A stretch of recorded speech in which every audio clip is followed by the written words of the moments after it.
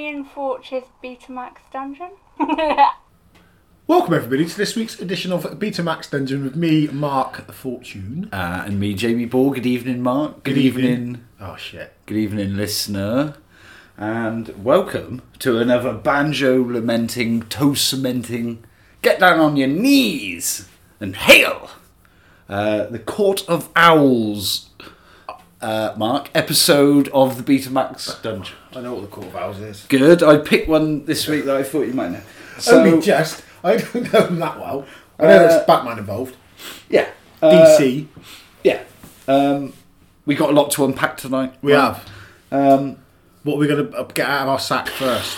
Correction corner. Okay. I got to say it. My sister, I have to say it. My sister brought up that during Event Horizon, when we talked about Jolie Richardson, we didn't mention the fact that she is the daughter of Vanessa Redgrave and the granddaughter of Sir Michael Redgrave. Right. And she really came to fame, certainly in this country, during the BBC's adaptation of Lady Chatterley's Lover. But it's got a lot of women's knickers in a twist. Well, it had Sean Bean in, didn't it? And they went mad for him back in 1993. 1993? That was when that came out.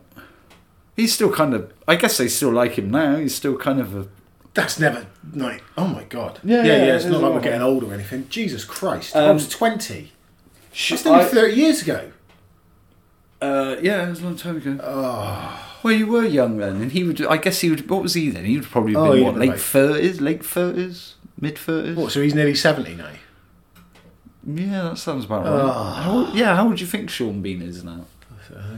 40. He's doing, he's got to be 40, he's doing tea adverts.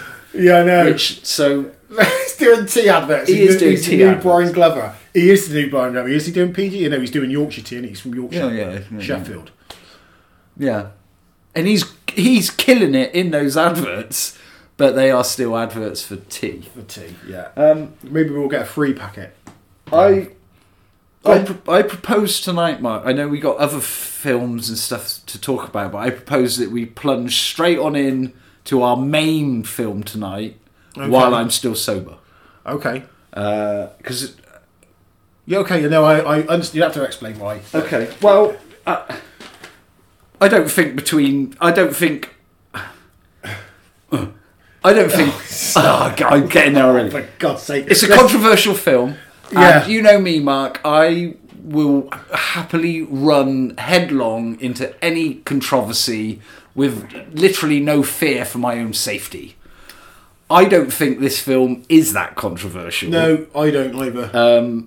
I very much think this film has its heart very much in the right place, but you know we'll get to that. What's the name of the film this week, Jamie? So this week, Mike, we're doing White Dog. White Dog.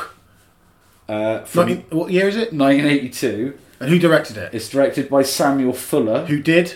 He also did the Big Red One. He did the Big Red One, which isn't a porn film; it's a war film.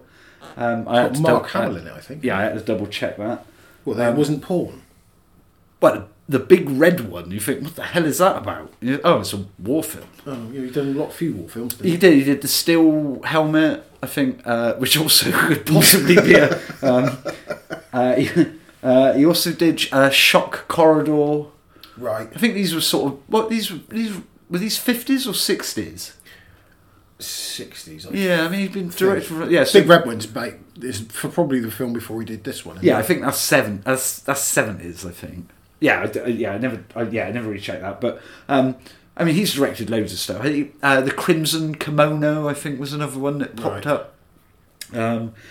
So directed by Samuel Fuller. He wrote the screenplay along with Curtis Hanson, who would go on to do LA Confidential. Yeah. I think he also did. Did he do Gridlock with? I don't know. Is that is it Tupac in Tim Roth? Yeah, possibly. Was that Gridlock? That's Gridlocked, yeah. Gridlocked. Yeah. I got a feeling he may. I haven't written this down. I got a feeling he may have written that. Or you can correct it next week. Yeah, we always got to correct something every week. Correction corner. So I think really, it's based on a book. It is, yeah. Okay, so... initially it was an article in Life magazine, and it was written by a French guy called Romain Gary. Romain Gary. Yeah. And he was married to actress Jean Seberg. Okay. And much of the film is... the early part of the film, certainly, is loosely based on an experience that happened to Jean Seberg. Right. It appeared as an article, and then it was expanded into a novel. And in the novel, there's a lot more to it. It's almost more autobiographical. Yeah, I think a major plot point is changed as well, but we'll get to that. Yeah, crucial bloody... ones. Yeah. I know exactly the thing that you... Yeah. So he expanded it into a novel, and a lot of the novel sort of went into their relationship stuff, and went into their relationship, their marriage. I don't know the full story, and I didn't really get the chance to fully really read go up into on it. I had a skim over but it. she somehow was somehow involved with the Black Panthers. I think she was supporting the Black Panthers sort of in the early 60s. Right. And she became a person of interest to the FBI. As she would be. And and I think eventually that all contributed to her committing suicide. Right. And a few years, or good few years later, the French husband, he killed himself as well. So the guy who actually wrote the original article, he died. So that's kind of the background of it. We'll get to the controversy at the end as we're talking about it. It will kind of become apparent. We can't really skirt around it. No. I mean, if it comes up in the middle of what we're talking about, it comes up in the middle of what we're talking about. I think it probably will. I think we're gonna be fine, Mark. I'm not worried about it not being fine. I'm just worried about trying to not talk about it when we're talking about the plot and stuff. Yeah. We'll keep it at arm's length. So, I mean, it's on the surface, basically what the movie is. It's like an animal attack movie. Yeah. Except this one just has a racial. This one is sort of racially charged. Yeah. But then in the latter half of the movie, it becomes kind of a deprogramming movie. It's like taking maybe someone from a cult or someone who's bad and making them, taking the sickness out, and making them better. Clockwork Orange. Basically. Yeah. You're right. I've never seen it, but also around this year, it was the same year actually, 1982. There was a James Woods movie that came out, and it was called Split Image, and that was also that was an actual person, right? And they were in a cult, and the movie is I think it's James Woods. He's basically trying to deprogram them, like kind of bring them back to normality, if you will. So, do you want to do what do you want to do? Do the cast. Want to do the cast? Okay, it's a good cast. Very small cast, I thought. Yeah, but there's like 7 people in it, isn't there? Yeah, but there's a few more there. So yeah. Okay, so we got Julie, the character Julie Sawyer. She's played by Christy McNichol. I've not seen her in anything else. She looks really familiar, but I just couldn't place it, and I didn't look. I didn't write it down, but she was in something else you may have seen. She's fine in it, but she's not the character's a. Oh, she's a naive. Yeah. She's a charming. She's a charming idiot as well. She is a charming idiot. I mean, she has. She's kind of reassuring on screen because she is so innocent and nice, but she is massively naive. Massively naive. Yeah. Well, we'll get that all comes apparent. Yeah. So Julie Sawyer, she's played by Christy McNichol.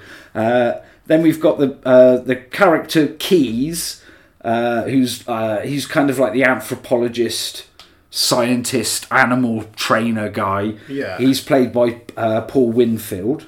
Yeah. Who's, I mean, He's in Terminator, isn't he? Yeah, I think that's his other biggest thing. He's got awards and stuff. I think he was in like TV miniseries and stuff like that. He's quite a well-renowned actor. He's the best thing in it. He is the best thing in it. He makes some choices that are like odd. Well, yeah, we'll get to that. Massively odd, but we'll get to that. We'll get to that. And then we've got his animal training partner. Their lives. Yeah, he's great. He is really good. He's the most sensible bloke in the whole thing. Yeah. Carruthers is his character. So basically, Carruthers and Keyes are the two like animal trainers who own. We'll get to it as we talk to it, but they own the animal training place called Noah's Ark. Yeah, and it's kind of like a Hollywood animal training sanctuary stroke. Like Nope. It did. Did you get I got Nope? that Nope vibe. I did. Nope vibe there. Yeah, I did. I actually wrote that down as well. He must have seen this. Yeah, probably. I would imagine Jordan Peele. Of course, he's seen it. So Burleigh's in. Who's her boyfriend? Jameson Parker. He's great. He's in everything, isn't he? In the 80s. Well, he's in Simon and Simon. I wrote that down. Do you remember Simon and Simon? He was kind of the douchey one. He was the douche Simon. Wasn't he? Yeah, he's a douchey one when you're young watching it, but when you watch it now, you thought, no, he's a sensible one. Oh, okay. Yeah, it's one of those. So was the other guy he wasn't the guy in the cowboy hat? No. That was his mad brother. Okay. He was doing mental stuff. But they're one of those. They pop up in Magnum. They popped up in other shows. Jessica Fletcher did a crossover with Magnum. Yeah, it's awesome. Yeah, they used to. It was like a shared universe. Well, I think it was ABC, wasn't it? So it was like a TV channel. So if the TV channel owned the shows, they would often mix them up, and sometimes they would try and spin off other shows.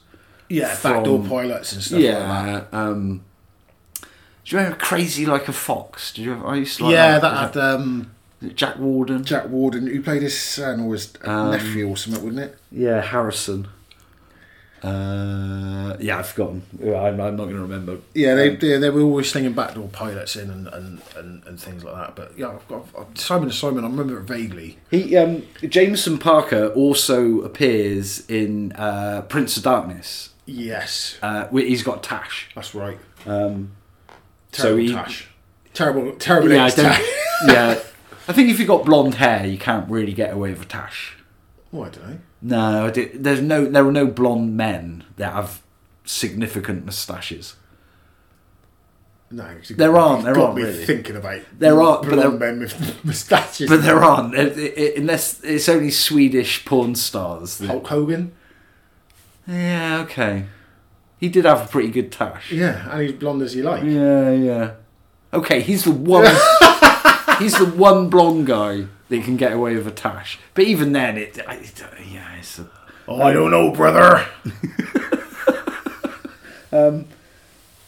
It's interesting. Jameson Parker's character, who plays Julie's boyfriend, his name is Roland Grail.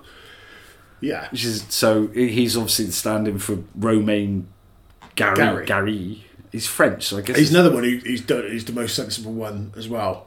He says at the start, he's like, much. You should do this, and that's what they should have done in the first place. Pretty much. But then there would have been no film. Jameson Parker plays Roland Grail. Julie's acting friend, Molly, is played by Lynn Moody. And Dick Miller shows up with a monkey. Yeah, no, for like 2 minutes. He's like, hey, it's Dick Miller. Was he just wandering around the set for 5 minutes? Do you want a bit of film? Yeah. The oldest monkey. He's always in sort of Joe Dante films, isn't he? Yeah, he's in Terminator as well for like a minute and a half. I can't. He's the guy. He's the guy who gives Terminator all his guns. Oh yeah, yeah. Okay. Hey, you can't do that. Yeah. The trouble is, his parts are you always notice him, but they're so small. Is he the one who's always banging on about Gremlins in Gremlins? Yeah, he's in both Gremlins. He's almost like the sort of hero of Gremlins too, isn't he, in the end? And he's in Piranha as well. I think he's any the resort owner in Piranha, or I can't remember. I haven't seen that in a long time. Seen that but Paul Bartel turns up in this as well. Who's that? Oh, is he the? He's definitely in Piranha. In Piranha. He's the guy looking after all the kids that get eaten, and he also directed. He directed Death. He briefly shows up as a cameraman. When they're on the set, oh right, he goes. These are the guys. I just want it known that I don't agree. Yeah, that's Paul Bartel. Sam Fuller turns up, doesn't he? As a he's her agent. You didn't get the part. Yeah, sorry. Yeah. Well, that was a bit super sympathetic agent. It's not one of his best, I'd have to say, but the music, the score is Ennio Morricone. I googled that because I was listening to it. I thought that sounds familiar. It's a little bit. It's like he did it on his weekend off. Yeah, it's not his best one. Still, some bits it was kind of effective, but yeah, and it almost sounded a bit like a lukewarm Jaws kind of what they're going for. I think in some bits, it was a bit confused. Yeah, it wasn't his best. So okay, I think that's really the bulk of the cast. Do you want to do the synopsis? Do you want me to do the synopsis? You do the synopsis. Okay, all right. Well, to keep the synopsis short, and then we'll pick it apart after. I will completely. Okay. Young actress Julie Sawyer accidentally injures a stray dog up in the Hollywood Hills. What sort of dog is that? It's a beautiful white Alsatian. No such thing as an Alsatian. German Shepherd. Do you know where the name... Right, dog facts. It's a dog fact. Ding-a-ling-a-ling. Do you know where the name Alsatian comes from? I did, but I've forgotten. I think it's got something to do with war, innit? We didn't like things... Oh, yeah, so we stopped calling them... we stopped calling things German. Nothing could be German we anymore. couldn't have sauerkraut. It was Victory cabbage. Oh, really? Yeah. Did we have sauerkraut though? Yeah, of course we did. It's just pickled cabbage, isn't it? Yeah, I know, but I don't know that it's not big over here, is it? Well, it probably was till Germany started getting a bit Larry. It's hard to get hold of now. Yeah. I quite like it. Well, I don't mind it. Is it something you have at Christmas? I tend We've to just have taken it a massive right turn. Sorry. No, so I tend to have it with a hot dog. Yeah. A hot dog, sauerkraut and mustard. Yeah. Especially this time of year. Yeah. Nice. Anyway, a white German Shepherd. Yeah. The synopsis. Yeah, sorry. So, young actress, Julie Sawyer, hits a dog, takes it to the vet, she kind of discovers, as we the audience do, that for dogs that aren't owned or that are brought in without owners, things could be pretty bleak for them. You know, you don't want to send the dog to the pound because it'll only stay there for 3 days and then they'll put it down. Dog. Yeah, and it's not a young pup, so no one will adopt it. She ends up paying $200. Yeah, it's quite a lot of money. That's quite a lot of money for. And the vet is a real douchebag as well. Of course he is. The vet's a real knob, but the nurse, who is pretty helpful, says, "Well, put up some posters. Say you found the dog. Ask for a reward to get your money back. See what happens. Take the dog will be fine. Take it home tonight." So even when this conversation's going on, she's developed. She's bonding with the dog. And it has only been half an hour. But the dog is lovely at this point. And you look at his eyes, and he's like, talking, is it? No, he's just kind of, he's not growling or anything, but he's just kind of, And the nurse says, "Okay, take these tablets. You got to feed him these tablets." Yeah. Okay. Then there's a fun 5 minutes with the dog in there. So, we're just doing the synopsis. So she takes this dog home and ends up adopting it as a pet, and then through the course of owning it, discovers that the dog has been trained to attack black people. Yeah. And from there, the film switches to George with Paul's. Kind of that. Paulie. Kind of. But it also really becomes a film about a trainer, a black guy, trying to deprogram the dog, trying to make the dog normal, cure it. And in the course of this, they make some very strange decisions. Oh yeah, we'll unpick it as we start working our way through it. But I mean, that's the bare bones. That's the bare bones. She gets a dog.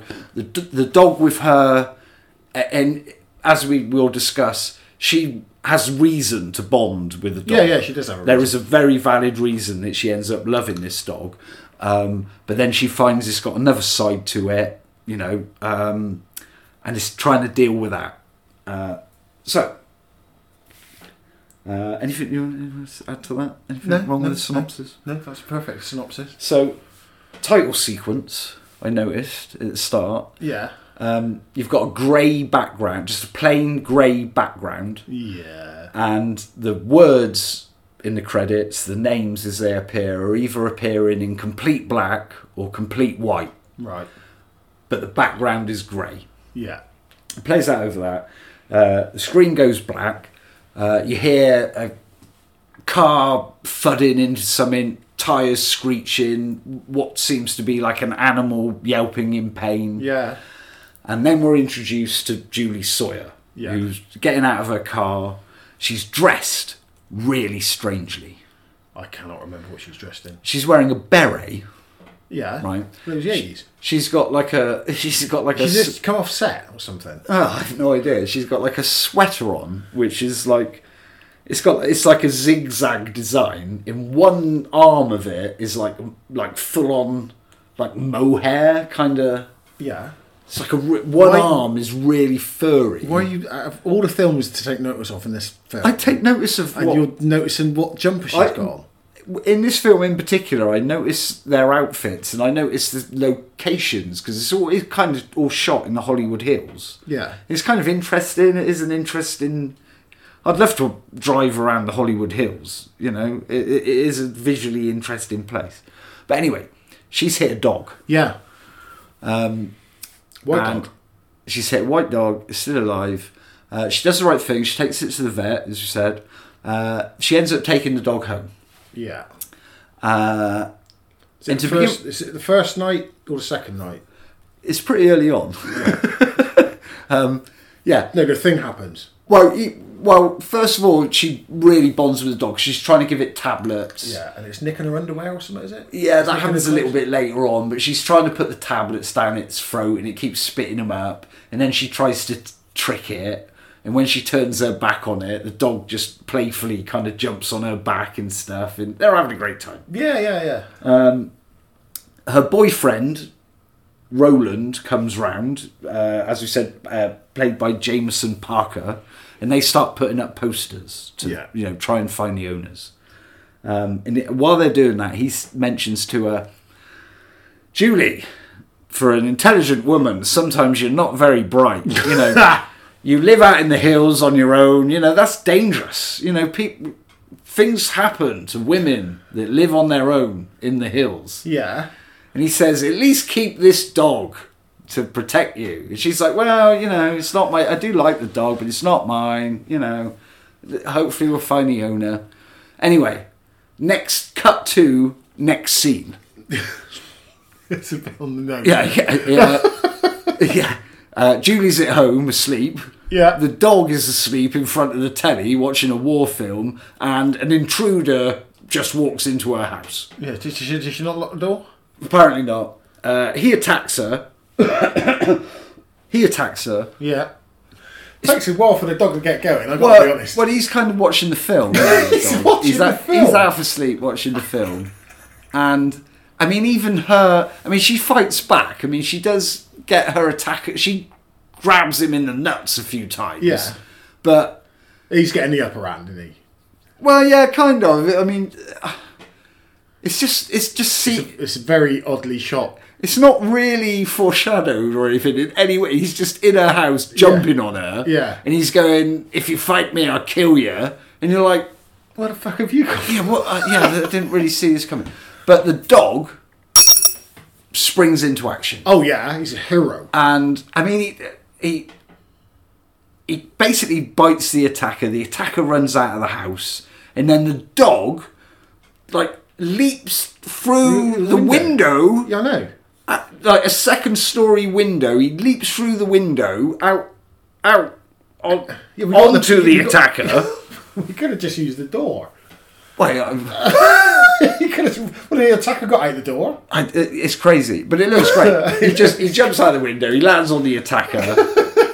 He holds the attacker until two dopey policemen turn up and goes, "This must be that rapist that's been running around the area." I did actually. I wrote the line down because the line they say really sticks out. The two cops turn up. And the one cop goes, it's the same damn rapist I nailed last year. Just your friendly neighbour rapist. What? Yeah, it is crazy. And Julie is obviously super happy with the dog. It's like the dog has saved her. Yeah. And one of the coppers even says to her, lady, you're really lucky to have a dog like that. And weirdly enough, that whole attempted rape is never really brought up or addressed again. No, her boyfriend seems really blasé about it. He says, he's still a bit shaky. I know. He does, even though he's right in what he says later on, he does generally come across as a bit of a dick. Yeah, I mean, I didn't understand. He didn't even go round.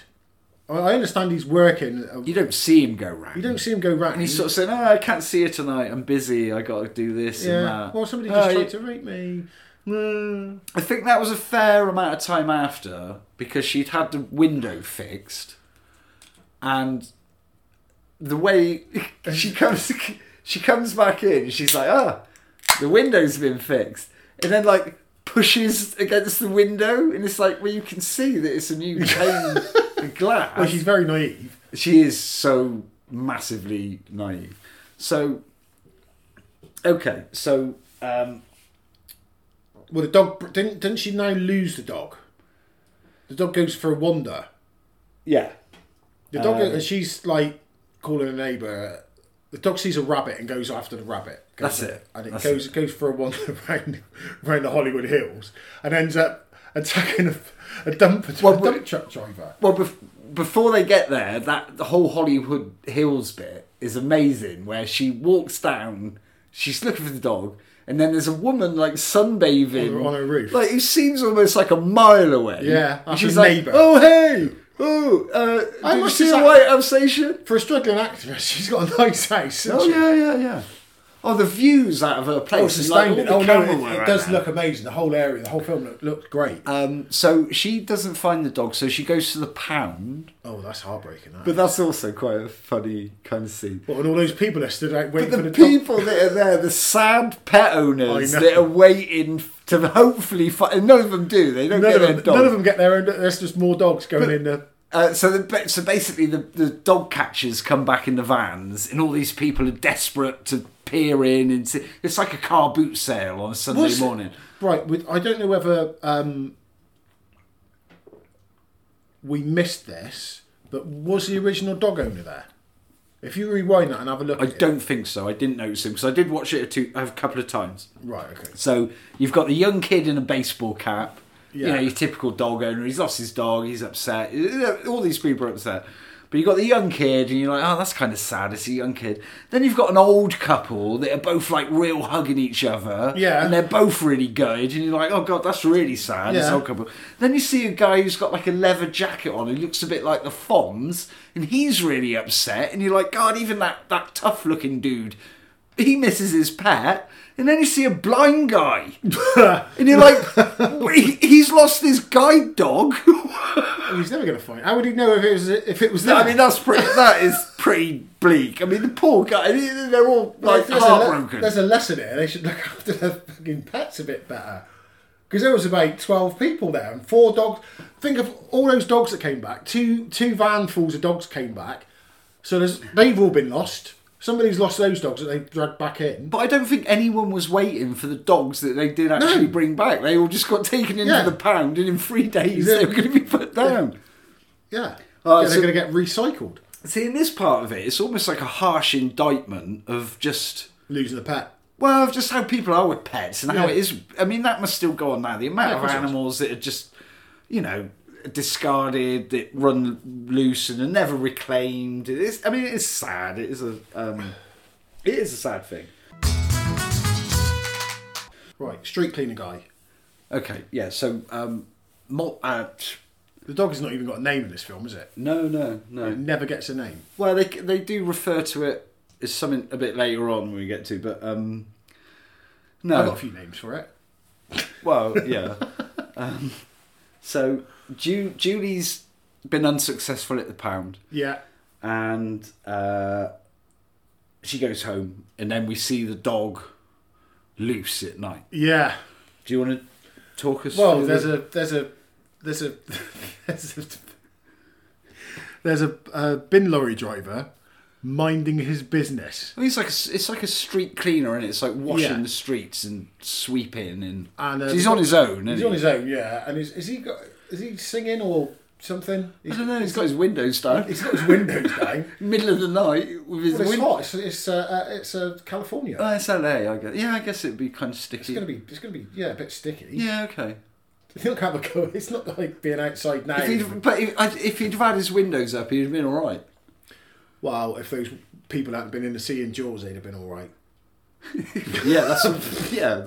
That's why I never go in the sea. I never drive around with my windows down. No, that's right. Anyway, this dog sees this fella, happens to be black, and he just jumps through the window and attacks him. And it's quite a shock as the audience. To be honest with you, I think the dog attack scene's a bit weak for an animal attack film. Oh yeah, for 1982. Yeah, I mean, some of the 70s ones were way better. I mean, it looks like it's. I mean, I know how they've done it, and they've stuck those stings in his mouth as well to make him always look like he's snarling. Even They they overdo it. Yeah, they don't take him out when he's not. He's not snarling. Yeah. He's like licking his lips. The blood on his coat sometimes as well. You can almost even see where there are 4 lines where someone has used their hands. Well, that's where that black fella was defending himself, possibly.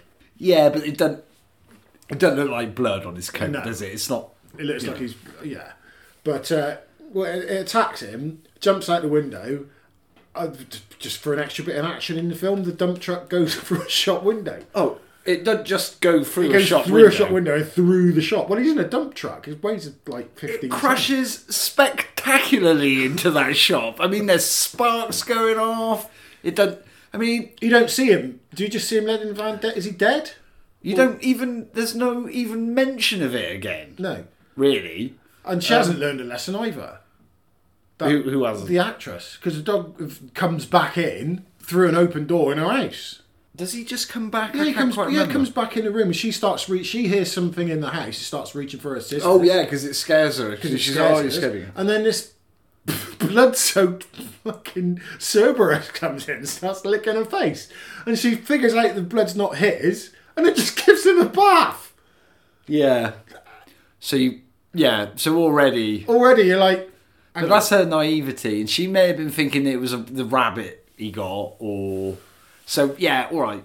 But then she's left the door open. The dog's just come in the house. Yeah, and you wouldn't leave. Why is she leaving her door open after she was attacked? She was attacked a few days ago. And she's massively but it was hot, so she shut the door open.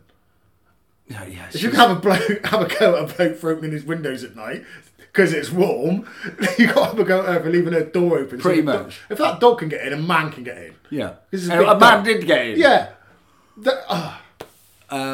Okay, yeah, you're right. Anyway, she bashed the dog, she's got an acting gig, hasn't she? Yeah. And she takes the dog to work with her. Yeah.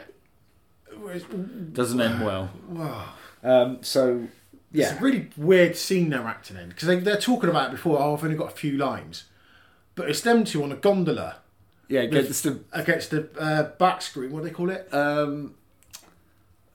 What do they call it? A back projection. Yeah, Venice. Rear projection of Venice. So, on the set, they've got a gondola, and they're stood in it, but then everything else is just like a back projection of Venice. Yeah, and it looks terrible. I don't know what it was. Whether it was an advert or whatever. But they're doing a scene, and she's got the dog loosely tied up to it just looks like a bit of rubble with a pole sticking. It looks like a brick with a bit of rebar coming out of it. Yeah, it's like like say where somewhere there'd been a sign and they've taken down the sign in the post. Yeah, and you've still got like the metal. You know what I mean? I don't know. What do you call them? Like filings, like the metal filings. That's still. Yeah, I just said rebar. I'm not familiar with rebar. That's what rebar is. Is that what a rebar is? Yes. Yeah. Anyway, let's not spend 5 minutes talking about what the dog was. No, but it's good to learn about. I didn't know going into a discussion about white dog, I was going to learn about rebar. Anyway. But I'm glad I have. Right. The dog escapes. The dog escapes. Attacks Molly. No. It sees... Is it Molly? Yeah. It sees Molly, and it sees her from the back. Played by Lynn Moody. And you can see her go, is she black? Is she black? You can see him going, is she black? Is she black? And then I don't know. Then she turns around and the dog goes, fucking, she's black. And fucking... Dog makes it through like 12 people to get to her. Yeah. And it seems to take an awful long time for people to grab that dog. I got to be honest as well. I think this is one of the most disturbing. I mean, a lot of the dog attacks are pretty disturbing. This is the most disturbing, I think, to me. Because worse than the next one? We'll get to that. Yeah, I think it's because it's a lady as well, and partly as well because Julie is there. Yeah. And Julie finally is like, oh, hang on. Yeah, this dog's nuts. There's something wrong. Okay, I love the dog. He saved me from being raped. Yeah. But there's something wrong with this dog. Well, this is... And I mean, you see Molly's back after. Yeah. And he's really taken some chunks out of her back. I mean, that is a bloody mess. The thing is, she goes to see her in hospital. Yeah. And she's like in a bed. Yeah. In hospital. Yeah. It's not like this dog's chewed her hand. No, he's really fucked her up. I mean, this dog's put her in hospital for a couple of days. Yeah. And 10 days, because later on, Roland says Molly could have reported that dog for 10 days now. Yeah. And she hasn't. This is my first issue. It's like, well, that dog's nuts. I'm getting rid of it. Yeah. That's the first point. Yeah. Where you go, Jesus Christ, I've just watched that dog rip my friend to shreds where she's got to stay in hospital for 10 days. Yeah. But I'm going to keep the dog. I agree with you. But this is where... Even her boyfriend goes, yes, I don't think you should have but ultimately, as we'll get to, ultimately the film is kind of trying to make a point, and it can't. The film can't make that decision yet. Although rationally we would. What the film is asking us to believe is that she not only is she so in love with the dog, but the dog literally saved her life. Yeah. So even though this is horrible, and also bear in mind as well, she's not 100% sure why it happened, why the dog attacked Molly. It doesn't matter. No, I know. It doesn't matter. No, you're right. At that point, it doesn't matter. That could have been a kid. That could have been a man. It was a woman. And it's also a real kicker to me. It's also kind of it's sad when she goes to see Molly in the hospital, and at this point, this is later on, she knows the nature of the dog. Yeah. And she can't Molly says, why do you think the dog did that? Yeah, she can't tell her. Because she's just so embarrassed. She's just too ashamed to tell her what she knows about the dog. She's told her she's still got the dog. If she'd gone and go, that dog's racist, I've had it shot. Yeah, I shot the... Yeah, okay. Do you know what I mean? But then, like I said, the film's trying to make a point. So in a lot of ways, it's like a parable. And that I also think that is why Julie is portrayed as being so naive. Yeah. She's but naive. How could she hug that dog and smush it up? Yeah. That's the bit. If you just look at it as a basic film without all the race stuff. Yeah. You're looking at it. You're going, what the fuck? What are you doing? Yeah. Just, or at least give it to a junkyard. Yeah. Don't get me wrong. And even towards the end, there are bits where you're thinking like, it's gone too far. But it's trying to be a parable. It's kind of trying to... But there's a bit... She then takes a dog to Noah's Ark, is it? That's it. Run by Burlives. Carruthers and Keys. Carruthers and Keys. And Carruthers has got a real issue with Star Wars, apparently. Oh, that whole bit where you... It's like, what? Where did that come from? That whole bit where you first meet Carruthers is fantastic. That was where I started really getting the Nope kind of vibes. Yeah. And he's instantly kind of likeable. Yeah, he is. Yeah. Burlives is Carruthers is instantly likeable. And there's that whole bit where he's talking about the nature of training animals for Hollywood and the things that they've done. And he, as you say, he's got that cardboard cutout of R2-D2. Yeah. And he's saying, like, this is the enemy. This is the future. We have to beat it. He's throwing darts at it. No, they're syringes. Yeah, that's it, like tranquilizer That's dart. tranquilizer Yeah, dart. he's just chucking it at R2-D2. And then he's saying about John Wayne in True Grit. This is a hand that won John Wayne the Oscar. Yeah, this hand won the Duke the Oscar. Don't shake. Sorry. It won the Duke the Oscar. Because there's a bit in where the Duke reaches into a pit of Rattlers. And so Judy says to Carruthers... I think I've got an attack dog. At that point she's saying, I think I've got an attack dog that's kind of gone crazy. And what does he say? He says, there's nothing I can really Nothing do I for can it. do it. You're going to have to shoot that dog. Yeah, and he was... and you're like, yeah. And he was right as well. You're going, yeah. Yeah. You're right. Yeah. But then you're also...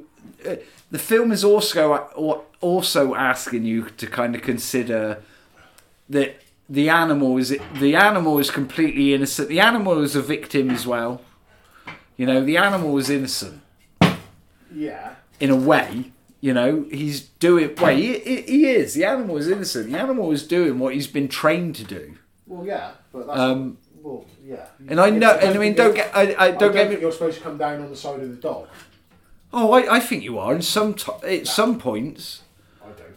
Oh yeah, no, I don't know. At some point, when the dog saves her and kills the rapist, you're definitely on the side of the dog. When the dog escapes, you're kind of... He makes that daring escape when he gets out of Noah's Ark, and he jumps up over the trucks and goes over the electric fence. Yeah, the fence is sparking. Jamie, at no point, at one point in this film, the dog's heroic, but once he's done that heroic bit, but you know what he is. I know, but he's how are you on his side? Because he's still innocent. He's an innocent. Animals aren't capable of hatred. No. So but you know what he's capable of. Yeah, I know, and I know what you're saying, and you're right. But I don't know it has to die. I'm not disagreeing. No, I don't know why you're looking at this thing like he's heroic because he escapes. No. I'm not saying he's heroic to begin with, but then the way he's an impressive dog. Yeah, well, yeah, it's German Shepherd. The way he gets out of his cage. Anyway, we've skipped a bit. So we're meeting Burlives, and then we meet Keys. Oh, and that's awesome as well. The way he just strolls up. Keys is awesome. Yeah, he is great. In the way they set it up as well, because Noah's Ark has kind of got this sign, and it's got Noah's Ark, and underneath it says Carruthers and Keys. Yeah. And the camera kind of... You've heard Keys mentioned a few times early on, and then the camera kind of is looking at the sign, and then it drops down onto the name of Keys, and then it drops down, and then you see Paul Winfield walking up the road under the sign. Has it gone for the black janitor yet? At this point. Well, this happens around that time. So as Paul Winfield's walking up the drive, and he's got like his furry hat on, yeah, and he just looks kind of cool. As he's walking up, Burlives is said to Julie, "I don't think I can do anything for the dog." Julie goes to leave. The dog sees a black chap out in the yard, and the dog goes for it, and the Burlives runs out, gets the dog off, the black chap backs away, and that's when it really becomes crystal clear what issue the dog has. Yeah. And the black guy says, "You got a white dog." And Burlives says, "Oh, you that's not an attack dog. You've got a white dog." And she goes, of course I have. Yeah, I know, he's What are you right. talking He's like, I'm not about this colour, which is kind of funny. He's like, I'm not about this colour. And he explains, this is a dog that's been trained to attack black people. Yeah. And as he's saying this, Paul Winfield is just kind of coolly walking up the drive, and he sees the dog and he sees what's happening, and he sees something in the dog. He can see that it's a beautiful animal. Yeah. And this is what we're missing. I think this... Can you remember back in the 70s, back when sort of... back when humans were really first maybe becoming aware of, ecological issues and kind of maybe how humans could maybe be guilty of mistreating nature. Yeah. And there started to become in the 70s very much a reverence of animals and, don't get me wrong, this is just my understanding. Right. In film terms, you had a lot of films where it was either be fearful of nature or put nature on a pedestal. Right. And this movie, because the dog is so beautiful, because the dog saved her from being raped, she's put it on a pedestal. It's an animal. And it is innocent. It is innocent. Yeah, you keep saying that. Come on, because that's crucial to it. That's why... But it's a dog. I know. It's a dog. I know. It's not a person. I know, but Lassie wasn't just a dog. Yeah, Cujo wasn't just a dog. Yeah, you should have shot Moby Dick wasn't just a whale. You can't compare this dog to Moby Dick. I can and I will. Because I can and I will. Because to Keys, it's Moby Dick. It becomes more than a dog. Towards the end of the film, it becomes the issue. And Keys wants to beat the issue. And for Keys, if he can deprogram the fucking dog, then he can beat it. It's beatable. No, I don't buy that. But that's the idea that the film is trying to... I don't buy that. No, I don't know that I do. It's a dog. The dog's crazy. The dog's never going to be okay. But to Keys, who is a scientist, right, he's like, if I can find a way to deprogram a dog, then there's a way to then not only can we deprogram dogs, we can deprogram people. Well, no, I don't buy that because it's a fucking dog, not a human. I don't know. But humans are programmed like dogs. Are they? Yeah. Really? Yeah, we're still animals, Mark. We program people. I mean, what if everything had gone swimmingly? Yeah. Right, which it fucking doesn't. No, don't. If everything had gone swimmingly, right, from the first time Keys meets this dog, what then? Yeah. What then? What would have been? It'd still attack someone. It'd still attack someone. So yeah. What would he would have been? Well, I've deprogrammed. No, it would have proved anything. It would have. No, it wouldn't have. Would he have gone on to them? Well, let's get some racists down there. I don't. No, because I think for his brain, for his head. Because I think in his mind it would have been like, if people want to program a dog to do this, we know ways that we can just deprogram the dog, and there aren't. That's the point. And if you're dealing with humans, if you're programmed from a young age, it's pretty impossible to deprogram you through life. If you've been traumatized, or if you've had something instilled in you from a very young age, even in later life, it's going to be very hard to change your outlook. I'm not sure I agree with that. I'm not a scientist. But no, I'm not. But I think these are just some of the questions that the film is asking. I don't have the answers, but I think the film is just kind of asking.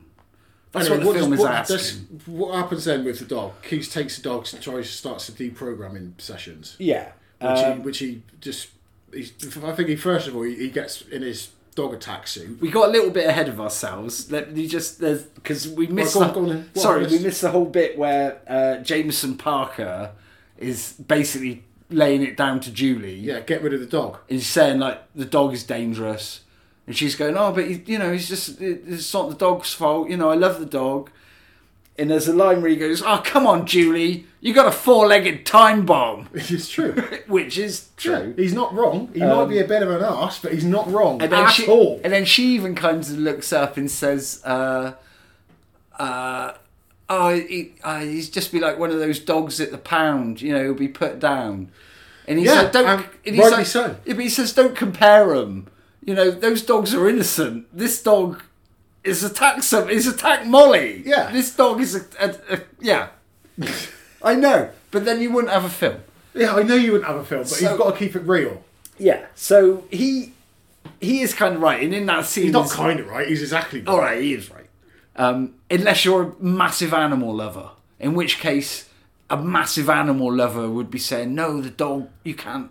Yeah, well, I think even some animal lovers would go, yeah, you can't have that dog out and about. Mark, you would be surprised. Mark, I guarantee you would be surprised the amount of animal lovers that would watch this film and would 100% want the dog to be okay.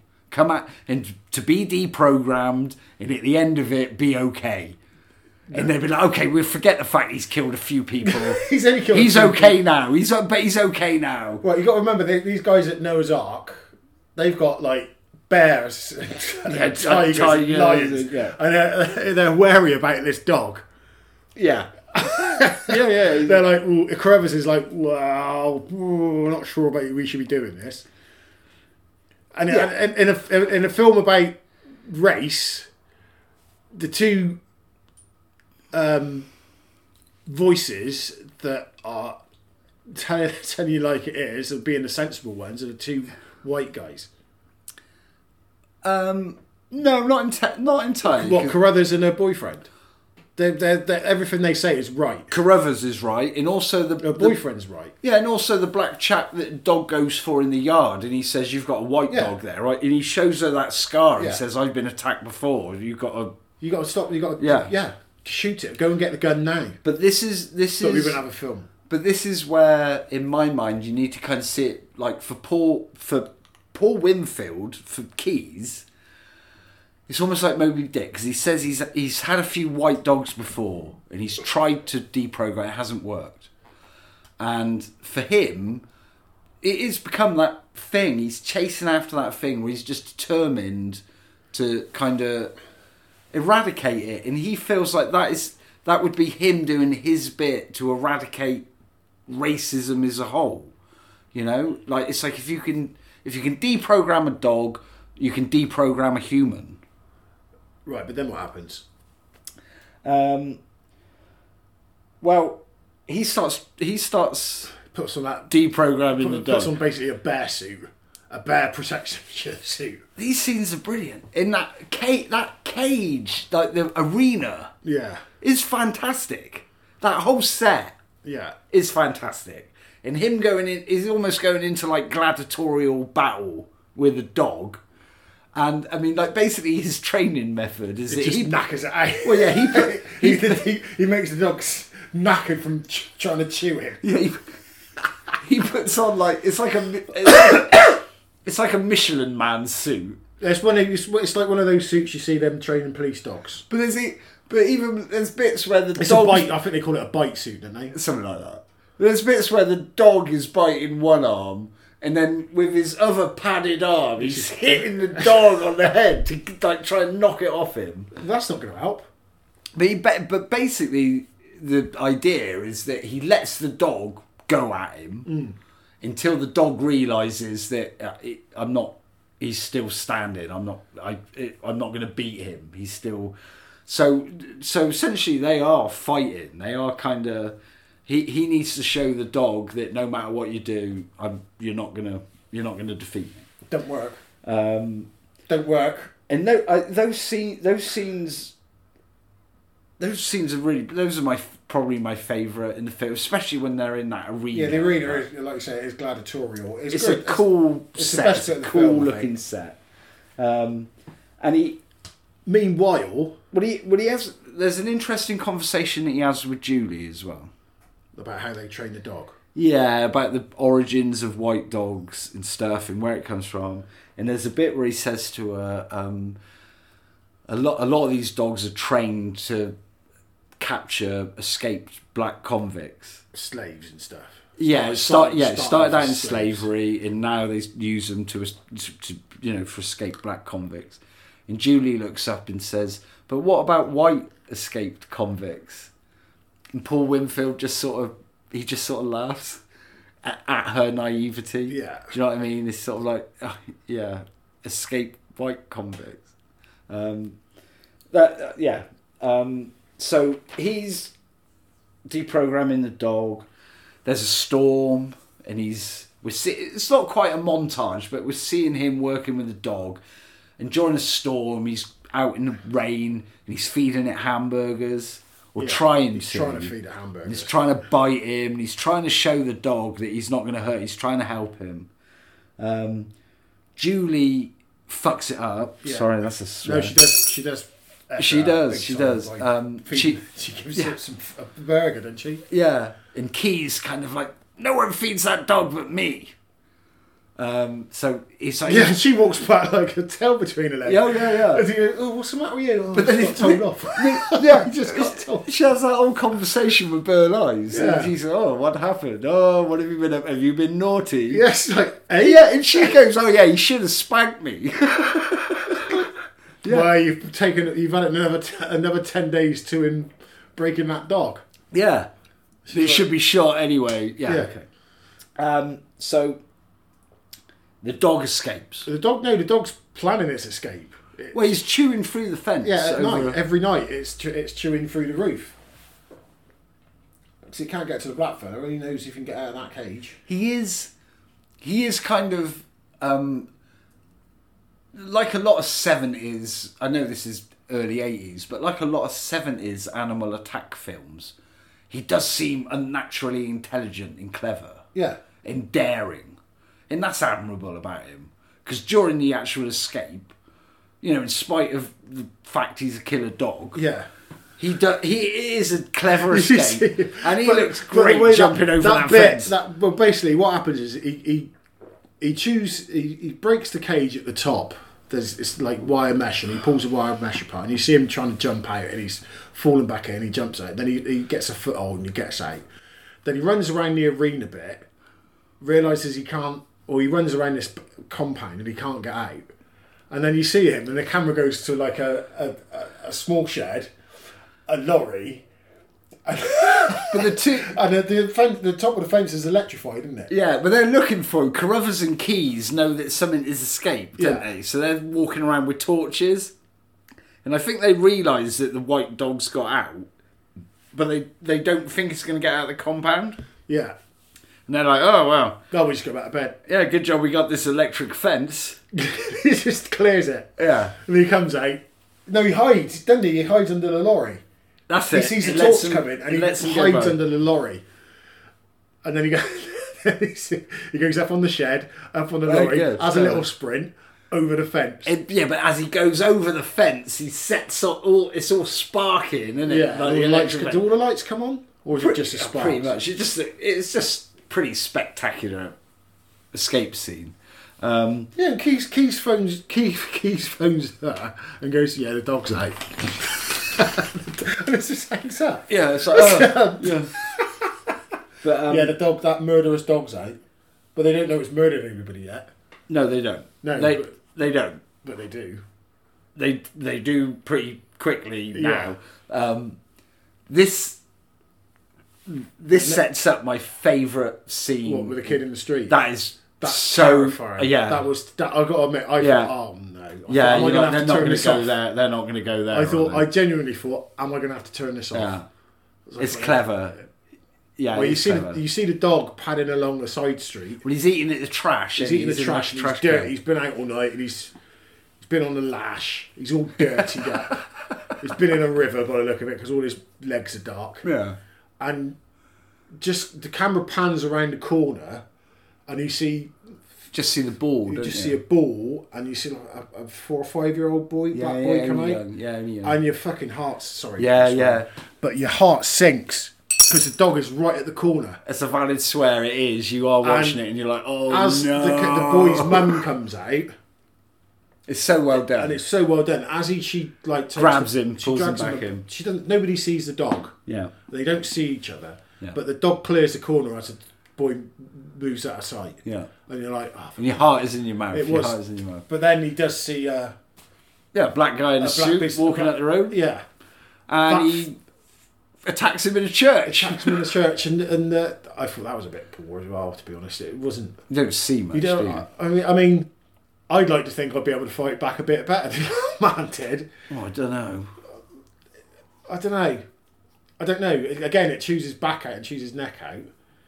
And then... You don't even see the aftermath, do you? Really? No, you just see Paul Winfield. This whole bit is very odd. Yeah, and it leads into sort of problems. They try to address it, but not very convincingly. They don't do it very well. Basically, the dog comes out of the church as Paul Winfield's driving around looking for the dog. Yeah. And he sees it's all covered in blood and he shoots it with a tranquilizer gun. Yeah. Hoists it, he puts it in the van. Yeah. Puts a muzzle on it. Bit late for that, Dave.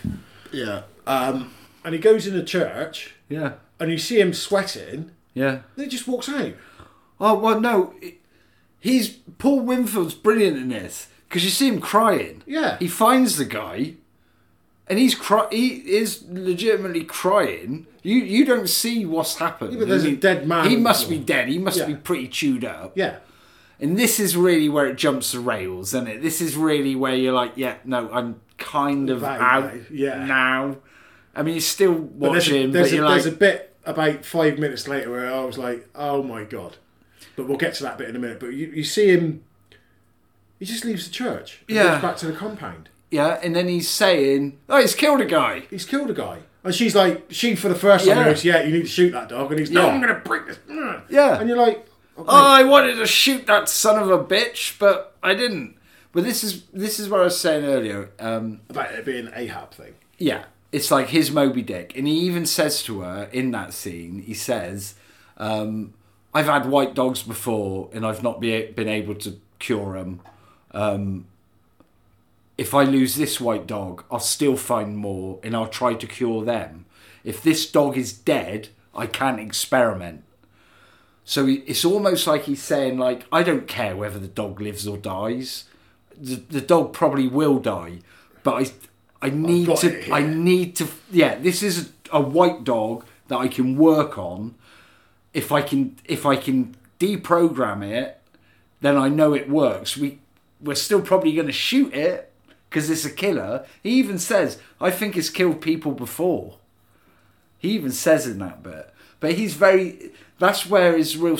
He kind of loses his temper where he says, yeah, I could fucking shoot that dog, but the scientist side of him comes straight back and says, I can still cure him. Yeah, it lost me, mate, at this point. But this is where it's not meant to be real life. This is like it's like a parable. They just left that poor old fella in the church. I know, and you don't. And you're like, I mean, did they even tip off the police, or it didn't sound like it? Well, no, because they're having dinner later. And they're talking about it. Yeah, and Bird Ives goes, if this comes out, we're in deep trouble. We are really in trouble. Anyway, let's just get into this meat, and they all start laughing and eating their dinner. Oh, well, but he's brilliant. But he's still that is believable. If you were doing that and you were thinking, yeah, shit, we could get in trouble here. And someone goes, come on, let's eat these lamb chops. Okay, I'll eat lamb chops. I'll just eat lamb chops. You're like, he's just killed a man. But they're all getting on well, aren't they? And they're all kind of sort of chatting. They're all going to have dinner, and then there's a knock at the door, and it's a cop. Yeah, and Paul Winfield is instantly like, oh shit! Oh no, it's a cop. And the cop is just looking for directions or something. But then I thought that was weird. They could have done that. It was random, yeah. Why would a cop just? I'm lost. looking for such and such. You're a cop. You should know where that sort of thing is. But he leaves, and they sit down, and they're completely silent. And there's a bit where I don't think it's in that scene, but there's a bit where Burl Ives says, "I feel like we're all co-conspirators." Yeah, and it's like, we're complicit in what's happened. Yeah, well, they are. They are. But then you also understand that the reason that they haven't killed that dog, the reason that they're keeping it alive, is that he is trying to prove that scientifically you can stop what is happening. You can deprogram it. You can make it normal again. And I know by today's standards, I know it doesn't entirely work. I think the film goes wrong in it allowing the dog to kill people. If it had only ever chewed people up, yeah, it would have been different. Then you would have maybe been like, okay, I would like to see. You know, it saved her from being raped. Yeah, it's attacked a few people. I would like to see the dog saved, but because you know it's a killer. Yeah, I mean, even if they do deprogram it, you're like, I don't want to hang. Yeah, I don't want to hang around with this dog. She would keep it. I don't know if she would at the end. She's all smushing it at the end. Right at the end. Yeah, she's like, oh, well done. But she did want to keep it when she knew it was a killer. Yeah, she knew it. She wanted to keep it when she knew it was a racist. She wanted. Yeah, but when she definitely knew it was a killer, she was like, I want to shoot the dog. Yeah, why didn't she leave at that point? I don't know. She go, right, I want nothing to do with this dog. You want to fuck around and try and deprogram it, you carry on. I'm off. I want nothing to do with this. I'm out. It kind of switches. This is the thing. It starts out relatively realistic, and then where it takes it, because it's trying to be kind of an analogy, because it's trying to kind of... I mean, it's not really talking about a dog, is it? It's talking about racism. Yeah, and it's talking about whether people are programmed to be racist, and if they are... Yeah, but it's a bit of a clunky way of doing it. Yeah, I agree. Yeah, I agree. But it reminds me of a conversation that me and you have had where... was it an exchange student? Right, well this... she was from South Africa or Zimbabwe, one of those. Okay. And she came over in the 90s. Okay. I think it was when it was all... So it was still a... Well, if it's South Africa... It was over just after... Still been apartheid. I think it was over just before or just after the end of apartheid. Okay. And that sort of era. And she came over... I think she was about 16, 17. And she said some racist stuff. Okay. And she got duffed up. Oh, really? I didn't know that. Yeah, they duffed her up. She wasn't racist anymor after that. Oh, yeah. Well, she was fine. She might be even more racist. She was, no, but she didn't. It wasn't black people that duffed her up.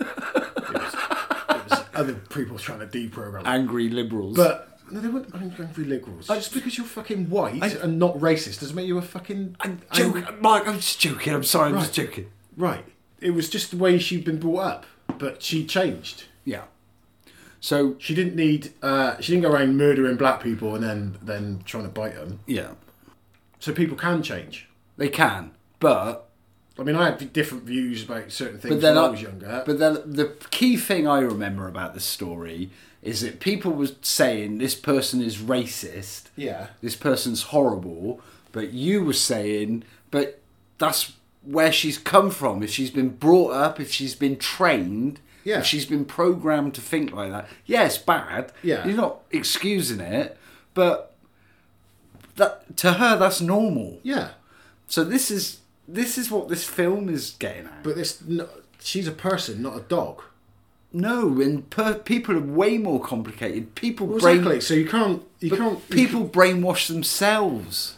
Yes, I know. People radicalise themselves. And people also change. I mean, I had some pretty abhorrent views when I was younger about certain things, yeah. What things? Well, we'll go into them now. Oh, come on, you brought it up. Well... oh, this is brilliant. Well, probably homophobic stuff when I was younger. Really? Yeah. You're not like that at all. No, exactly. Because I changed, but I didn't get beaten up at all. I didn't... Okay. Well, you should have been, you homophobe. Oh, no, because there's people in my family like it. Every human being. But then I got to a certain point in my life and thought, no, that's bullshit. Yeah. But then, and a lot of people do that. I know people that have changed towards me race-wise. Not they haven't changed race, Jamie, that's not what I mean. But they've changed their view race-wise. Oh, what, towards you? Yeah. They've gone, how? In what? Well, from calling me certain names to thinking, to apologising to me when I'm older. So that's changed. Oh, that's good. That's good. Yeah, it is. So I don't know why. I just think this film's a bit clunky. Of course it is. Yeah, of course. I 100% agree with you. And, I mean, it really fits in with the kind of films we talk about, because in a lot of regards, it's terrible. In a lot of regards, it's kind of thrilling. And I mean, it's an exploitation film, but it never really oversteps the line for me.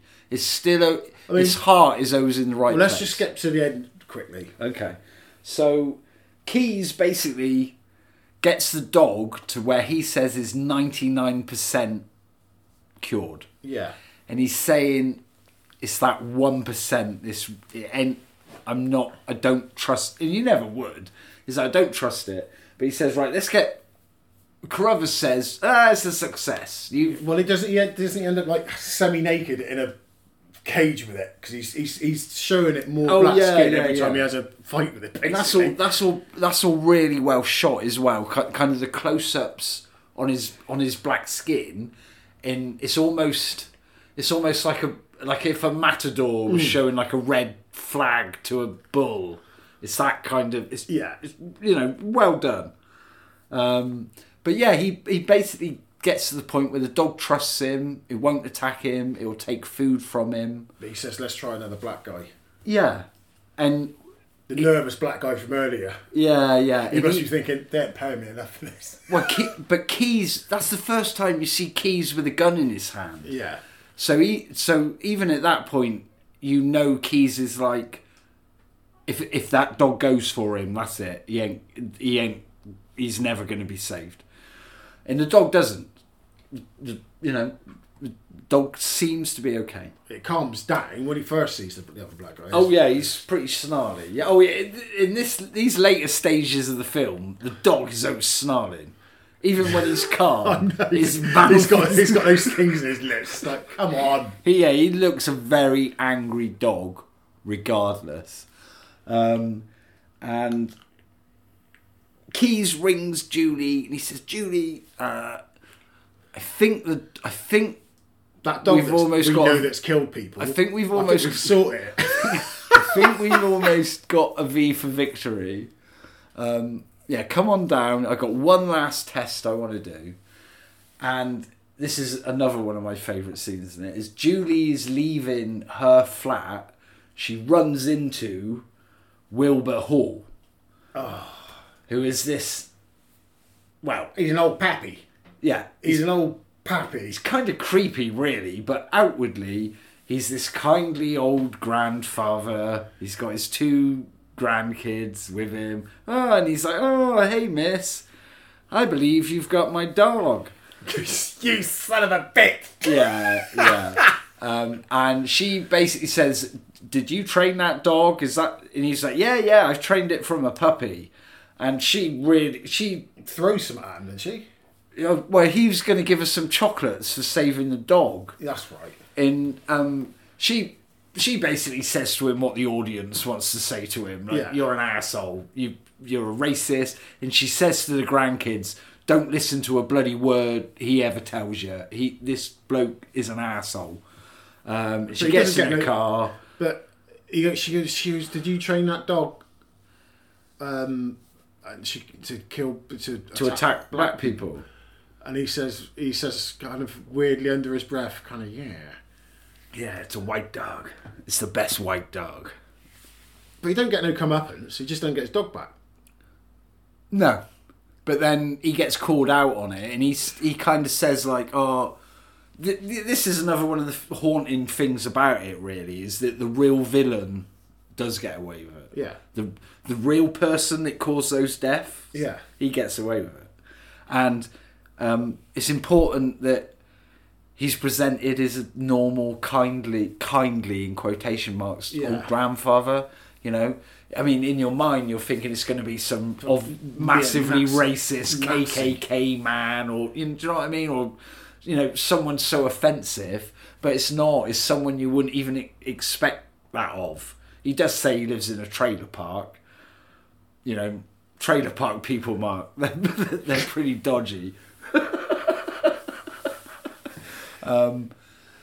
But yeah, I think the takeaway from that is that evil, evil doesn't necessarily look evil. No. It can appear normal. Yeah.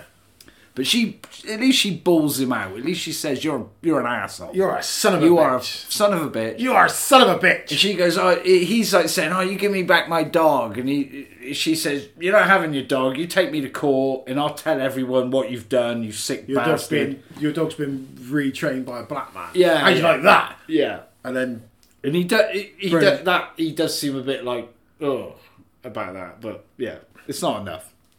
You want her to run him over, really. Yeah. So Julie goes to meet Keys. It's Keys, Carruthers, Julie, and they go to see the dog. And Keys walks out first. He ain't got his protective gear on or anything. And they open up the cage, and the dog is charging towards him with his fangs baring. Yeah, those old fangs are out. Keys is like, "Oh, hey up," and he gets his pistol out, and he's thinking, "Oh, shit." And the dog gets up to him, and the dog is super nice. It's like friendly, he's got his big brown eyes, super nice. Yeah. Julie comes in, and the dog starts running towards her, and his fangs are out. He looks angry. He's growling. He's running towards Julie. And Keys has got his pistol out, and he's thinking, "Oh my God, is he going to attack Julie?" But the dog's fine. He goes up to Julie, and he's like, "Oh yeah, I remember you." And they're friends, and she's hugging the dog. Yeah, she's smushing that murderous dog. She's the killer dog. The killer dog. She's tickling it behind the ears. It's a devil dog. It is a proper devil dog. That dog's a fucking nightmare. But as she's hugging the dog and the camera is revolving around them, we kind of see this suddenly again. It's seriously snarling, seriously pissed off, and it goes for Carruthers out of nowhere. Yeah, it goes for Burlives. It attacks him, and Paul Winfield shoots the dog. Yeah, done. And they go. Burlives is fine. Oh, he's not fine. He's pretty bloody. I'm glad he survived. I'd have been gutted if they'd killed off Burlives. But they pick him up, and it ends with the three of them. They're helping Carruthers. He's sort of limping. He's bleeding. And the dog's dead on the floor. But it's still snarling, mind. Yeah, he is. His face, they've still got the plastic appliance in his gob that makes it look snarling. And the camera kind of pulls away at a distance, and they're still in that giant cage arena, and the dog's dead. And it's just sad. It's just sad. Like the whole thing was pointless. I mean, what do you learn from it attacking Carruthers? It was just mental. They just got mental. That's your scientific evaluation of the dog. But it had been interfered with by humans so much, trying to get it to do one thing or the other, and by the end Is that enough? It just had enough. It just it didn't. It was. Yeah, I don't know how else to look at it. Well, really. I think you're right about the film's heart being in the right place. I think it's very clunky doing it. Yeah. As an animal attack film, I don't think the attacks are... It needed more animal attacks. It needed more animal attacks. It shouldn't have been an animal attack film, really. I don't think it should have been a killer dog. I think it should. Yeah. I think you're right. It should have been just... Because it went too far. Yeah. Because as an audience member, you're like... I don't care about this dog now. I don't care whether they kill it or not. The dog needs to die. I don't fully understand the controversy. Maybe all the controversy was about, well, people will look at this and they'll be doing that to their dogs. I don't... Well, it wasn't... Was it banned? Well, I'll give you a bit of backstory about that. When the film was being made, a member of the NAACP,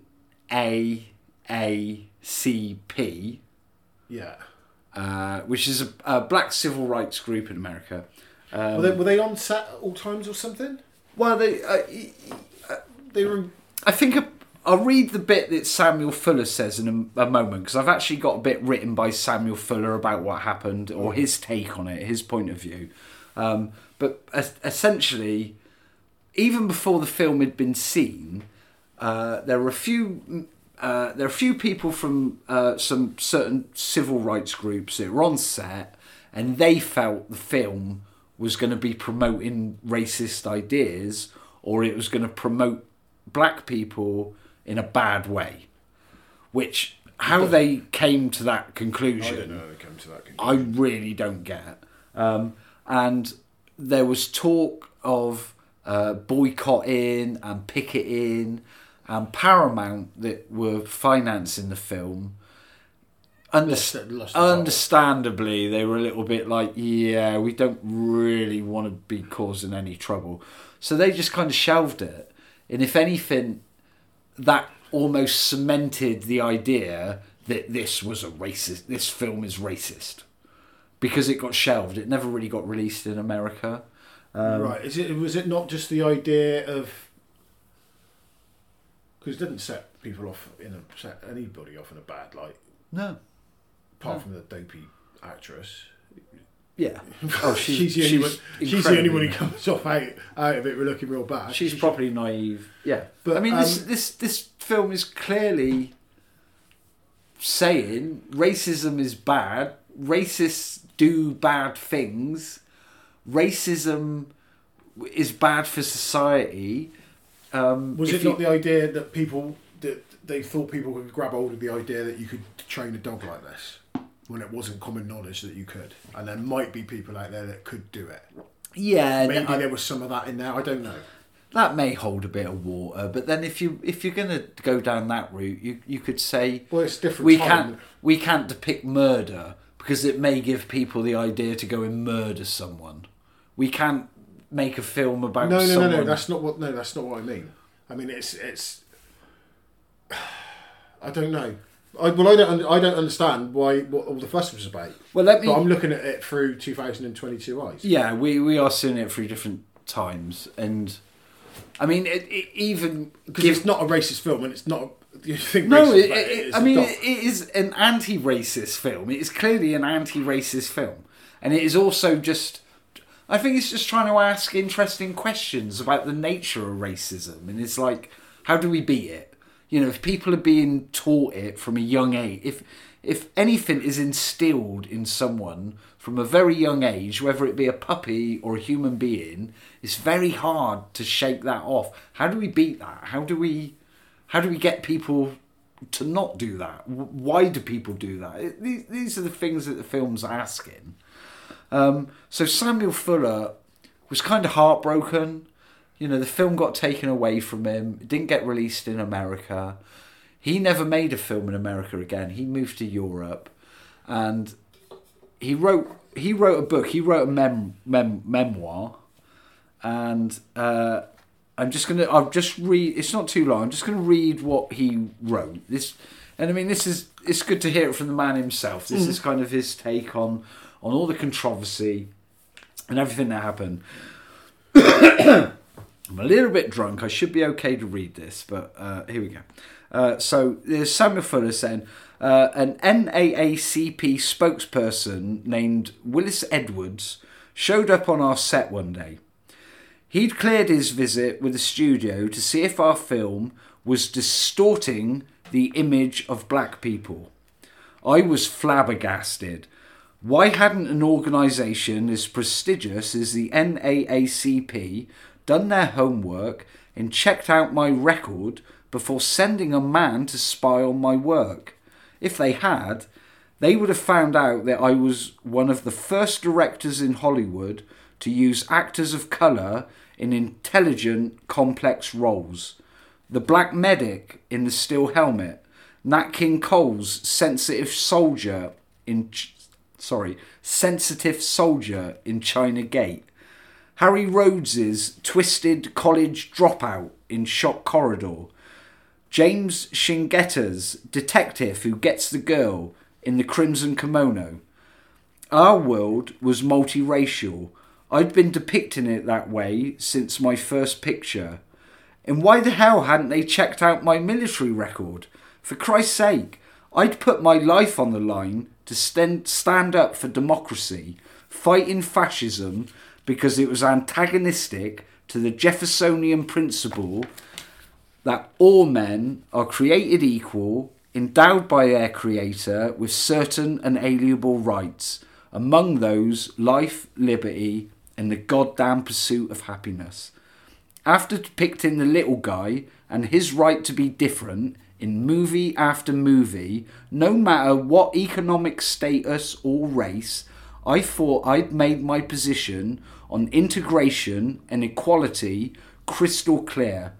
What right did this man have to snoop around, make a nuisance of himself, no matter the honourable objectives of his organisation?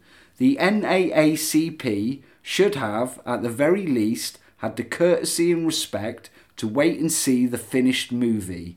I was deeply offended by the intrusion, and I told John Davidson in no uncertain terms that I didn't want this Mr. Edwards on my set. Davison agreed with me completely and asked the NAACP man to leave. To my amazement and consternation, rumours began to circulate that White Dog was a racist movie, even before the picture had even been previewed to public. Paramount hadn't set a release date yet. It's difficult to express the hurt of having a finished film locked away in a vault, never to be screened for an audience. It's like someone putting your newborn baby in a goddamn maximum security prison forever. No, he's right. Yeah, I think that. Yeah, I don't get it. I don't get the controversy over it. No, I don't. It's. There should be more. There should have been more films like that, I think. Well, it's a clunky animal attack. Yeah. Movie. It makes mistakes. But none of the mistakes are racist. No. None of the mistakes. The flaws in the film have nothing to do with that. Yeah. It's just a little bit clunky. I think where it goes wrong is where it's like we were saying earlier. On the one hand, it wants to be a parable, kind of like a fable, and then on the other hand, it wants to be a kick-ass animal attack movie. Yeah, and it can't be both. Yeah. It falls short on both counts. But it's not a terrible film. It's not by any means a terrible film. How many stars are you going to give it, Mark? 3. It's not terrible. It's not terrible, but it's not brilliant. Would you have like? Ouch. Well, you're not going to give it 5, are you? I'm going to give it 4. I'm going to give it a solid 4. Would you have liked? Would you have enjoyed seeing this when you were younger? If you'd have seen this when you were like, 16? I don't know. Would you have thought like, well, thank God there are people that can see where we're going wrong? Or, do you know what I mean? What do you mean? I don't need a dog film to tell me where things are going wrong. When I was 16. No, I know what I'm saying. I didn't need to know there was racism in it because I already. No, I know that, but then I didn't know I need to know. I already knew it was bad. Yeah, but then this film says, "Hey, but there are people that aren't black that can see this is wrong, and they're saying, yeah, this is wrong." Yeah, well, I also knew that. Yeah, I know, but all right, okay. Shit, we're getting into controversy. No, we're not getting into controversy. I'm starting to piss you off. No, you're not. It's just that that's why I think it's clunky. Were there? It's telling me things you already I already know. Yeah. Just make an animal attack film. Yeah. And I get that I'll be breaking it down and trying to break it, and I get all that. In his mind, he's not made that film for me. He's made it for middle white America. Yeah, okay. And I guess there is also an argument that is white guys making a film about racism. There is that, but it's not Django Unchained, is it? No. Not that I don't like Django Unchained, but it's that's a whole different bloody argument. I haven't got a problem with Django Unchained. No, but I can understand why people are upset. Yeah. This is no Django Unchained. This is no Django Unchained. And it is problematic. But again, people need to see it. Watch it. I don't think it is problematic. Well, the only sense it's problematic, it's just a bit fucking clunky. I don't think it's not racist in any way. The message that it's trying to give isn't wrong. It's a good message. It's a good message, and there are no right. It comes up at the end is there's no answer. No, and that's the which right. is also kind of the right. Which is the right answer. There is no answer. Is the right answer. But it's asking those questions, and it's making. But it's not racist. I don't understand why. No, not at all. But what the fuss was about really is. Well, the same thing goes on. Or it could be that the racism was a thing to hang the story on. Yeah. Because you wouldn't have. Why would they be trying to break the dog otherwise? It had to be a racist dog. Well, it's the easiest thing to go for. Well, but then they were deliberately trying to confront that issue. I mean, racism is sort of what they're trying to talk about. Yeah. You know, but like I said, it's not telling me anything. No. It's not really saying a lot that isn't obvious. Yeah, no, that's fair enough. But then, I think a lot of white people would have benefited from watching this film. In what way? They would maybe open their eyes a little bit. Racism bad? No, just to maybe see how it's way more complicated than just racism is bad. What it's talking about is how racism can be taught. How it can be programmed, you know, and as we said earlier, the dog isn't evil. The dog isn't racist. The dog is incapable of being racist. The dog has been taught to act this way. So what the film is kind of suggesting is maybe people are taught to think this. How do we? What do we do? Where it's clunky because it's talking about a dog. It's a dog, not a human. It's killed people. Okay, Mark. If it was a racist teenager, it would have been a different story. Are you glad I got you to watch White Dog? That's all. Well, it's not an amazing film. It's an amazing film. It's not an amazing film. Okay, all right. Well, I'm going to go 4 stars. Okay, that's fair. You're saying 3. I'm saying 3 stars. I'm not saying it's terrible. No, okay. I'm saying it's clunky. The animal attack bits aren't animal attacky enough. What, Mark? And that actress character got right on my nerves. The nurse? No, not the nurse. The actress character. Oh yeah, Crichton. She is massively naive. Which is she's the dog. But she wasn't a hateful presence. Anytime she was on screen, you kind of liked her. Oh no, she's lovely. You know, she's a lovely actress, and the character's ditzy as Christ knows what. Yeah, she's as dumb as a post. Yeah. Okay, so I'm just happy with. No, we did it successfully. Yeah. I didn't say anything controversial. No, you didn't. I did all right. So, what movie are we doing? Well, we'll just finish up quickly. We won't do another 2 because we've done 90 minutes. Well, we can do another. Well, should we just do Black Adam quickly? We can talk about a couple of. Let's talk about Black Adam. Have a conversation. I watched Black Adam, Jamie. You hate Dwayne Johnson. You hate him, Mark. Who? It's well established. I don't hate him. Well, he's not your favourite.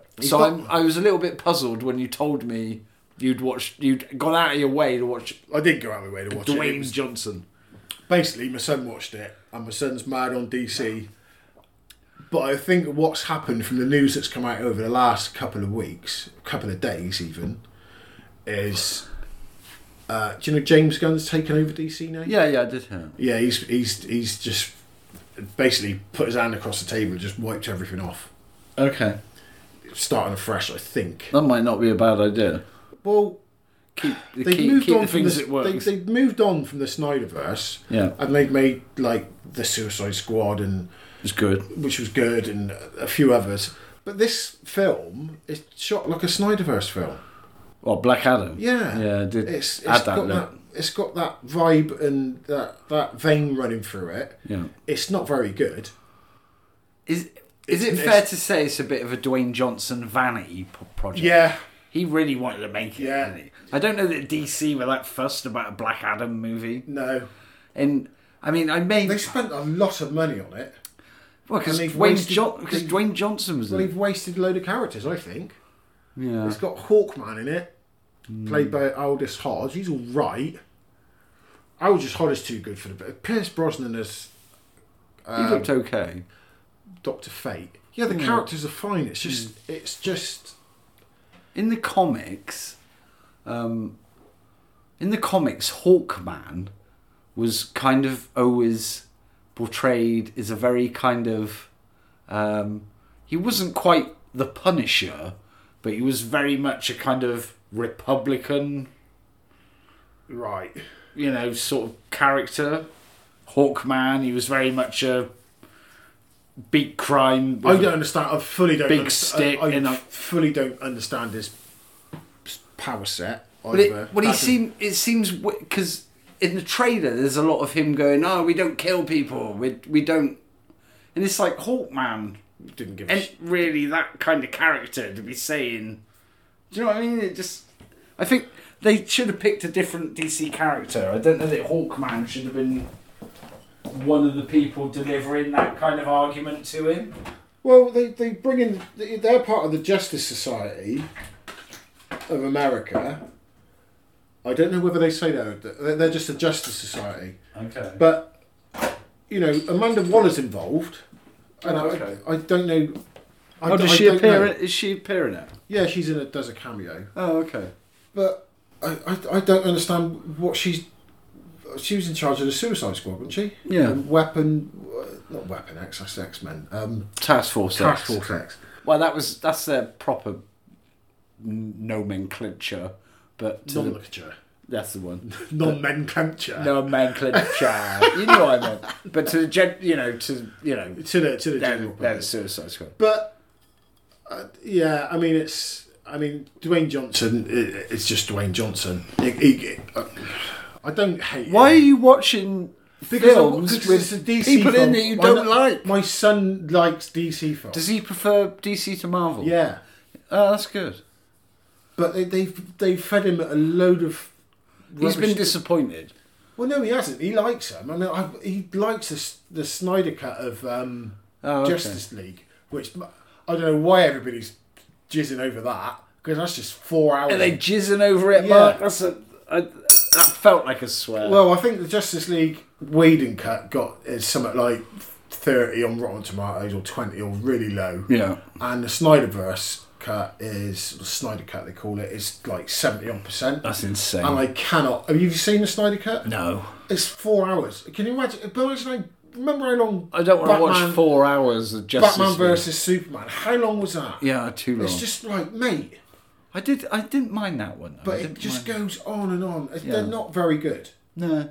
They're not very good. The only ones of the Snyderverse that are any good are Aquaman,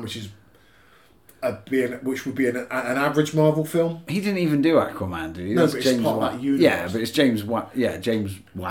And Wonder Woman, the first Wonder Woman film. Yeah. Which was still, if it was Marvel, it would be an average Marvel film.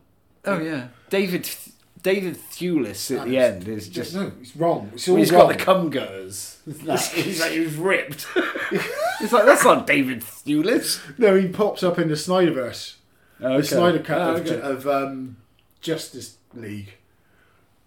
You're like, oh, that's supposed to be Ares. Oh my god, they've superimposed David Thewlis's head onto like the Rock's body, and it's like, it doesn't work. No, but I mean, the whole thing doesn't make sense. Okay, all right. So essentially, you're delivering a bad review. It's not very good. How many stars are you giving it, Mark? 1. Really? Yeah, it's poor. 1. It's poor, mate. You're giving it 1? Yes, it's that's poor. Mark, that's really harsh. Really? Yeah, it's poor, and but I think 1 is shite. Yes, it's a shite film. Okay, it's a shite film with Dwayne Johnson. Dwayne Johnson. I feel bad now. We shouldn't really. There's so many. I've watched it. I know, but there's so many films we love. I feel bad talking about the ones that we hate, and I haven't even seen it yet. You'd hate it. Would I? Yeah. Wow. Well, check it out. I think it's killed the DC extended universe. Isn't it? No, it hasn't. No, mate, it's James Gunn. But I think that's one of the reasons why. Oh, I don't think you may not see because they were talking about sequels. I think they're all gone. Yeah, yeah, I think you're not going to see The Rock It needs. Do you know? Hang on, sorry, I've got to say this. They're on about resetting this DC universe. Yeah. There's rumours they're going to bring Lobo in. Okay. Who have they marked down no, I know. Jason Momoa. Like, what? Maybe you should have done that 5 years ago. And yeah. It's like, what? There's no other actor that can play him. Out and out, I will say he would be a terrible choice for Lobo. They can't. They can't. I mean, don't get me wrong. It would be like he wouldn't be a terrible choice. They cannot make that choice. They just cannot make that choice. It'd be like recasting Henry Cavill as Shazam. Thing is, I'm struggling to think of who I would cast. It doesn't matter, but there's people in Hollywood that get paid millions of dollars. Yeah. And they're do you know what? They're very rarely wrong. I know, it'd just be really good if I could think of someone really good to say he would be a good Lobo, and I can't. I'm struggling. Yeah, but you go towards Jason Momoa because he looks like him. He does a little bit. Shit, we're going towards Momoa, and I'm trying to get away from Momoa. But there's not many men in Hollywood that look like Jason Momoa. There must be guys that can play Lobo. Yeah, but there's people that we know, obviously, that all they need to do is grow around a bit of facial hair. Lemmy would have been good as Lobo. Or Lemmy was Lobo, wasn't he? Pretty much. Yeah. But Lemmy would have been fucking ace as Lobo. Hulk Hogan dyes moustache black. No. He's problematic these days. You can't go with Hogan anymore. Brother. Anyway. It's a shit. I loved him as a kid. I know. But your heroes, they break your heart, don't they? Yeah, it breaks your heart, mate. That's your film. You got anything? You got anything else you want to talk about? I did watch a film. Come on then. Okay, I watched Looker from 1981, directed by Michael Crichton. Looker? Yeah, have you ever seen it? No, I've never heard of it. No, I hadn't either. But it's like a completely forgotten kind of... I don't know why it's forgotten. Does it involve a park where shit goes wrong? No, not at all. Oh. It does involve a lot of science, and the whole science bits of it are brilliant. Like, Michael Crichton knows his science. Albert Finney is in it. James Coburn. Susan Day. What's it about? Well, that's going to be hard to answer. I will say Susan Day in this looks very much like a young blonde Jamie Lee Curtis. Okay, but she's just. What's the film about, Jamie? I don't know. What do you mean you don't know? You just watched it. I know, but I still don't know, Mark. The film is nonsense. Really. Is that why we haven't heard about it? Because it's terrible. Well, I don't know why. Did you struggle to get through it? No, not at all. I don't know why we haven't heard about it, because it is an interesting film. It's not a great film, plot-wise. Some of the ideas in it are brilliant. Basically, Albert Finney is a surgeon. He's a plastic surgeon, and he's got these women coming to him, and they've got a very particular set of kind of... what they want to look like, or like down to the millimetre, where their cheekbones and where their face and where their eyebrows and where they feel they're not quite perfect, down to the millimetre. And he's had a few ladies come to him like this, and then it basically develops. These women are being killed, so the police, they get the connection that all these women have come from this plastic surgeon. Right. They kind of suspect. They all look the same. They don't all look the same, but they all... Are they asking to look the same, basically? Not identical, but they're all asking to look perfect. Right. And by perfect... They've got different levels of perfect. Well, no... Otherwise, they'd all look the same. They don't all look the same. Mark, you're overthinking it already. Am I? This is not a movie to over... Mate, this is really not a movie to over... Science movie. I'm not going to be able to give you any of the answers to this. But, so... We might stumble across some. So Albert Finney basically is like, the police have come to him and he's like, oh my God, my patients are being murdered. I'm going to look into it. The police think it's me. What's going on here? And he kind of says to the police, it's really weird. They had a very specific definition of what they felt was perfect. Yeah. What they needed to change. So he looks into it and then he discovers that they've all been involved with this technology company run by James Coburn, and it's like a sort of shady tech advertising TV company, and he sort of gets involved, and he knows that there's sort of something not quite right, and then we kind of find out, this is kind of random, but we also find out that the company is developed like a handgun, which they call the looker gun. Right. And basically, if you shoot someone with this gun, it's like, to that person that you've shot, nothing has happened. But they've actually been basically, like, comatose for What are you talking about? This film. What? I don't understand. I don't understand it, Mark. What do you mean? It's mental. Well, they get shot with a gun. They get shot with it, right? It's Yeah. like a laser gun, right? Right. So, like, if I shot you with it, it'd just be like, almost like me hitting you with a torch. Right. And you wouldn't even really realise that you'd been shot with it. And you'd just be like, oh, and you'd carry on. But In reality, about 4 hours would have passed. Because you would have just been, like, almost frozen in time. Time would have stopped. You'd just been like...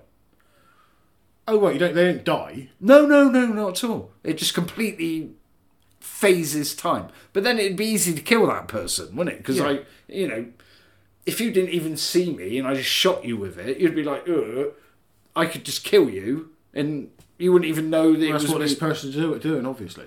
Yeah. It doesn't make... Let me be clear, Mark. This movie doesn't make any sense. When you even find out why... spoiler alert, the company is behind these models being murdered. Right, okay. It makes no sense As to why? I have no idea why they're doing it. I mean, seriously, I have no idea. I mean, they're basically using them to create a virtual image in an advert, and they've got to... The science is interesting. It's like advertising has got to a point where they know where people are looking on the screen. They know exactly how long people need to be looking at stuff. They know how attractive the stuff needs to be to sell it.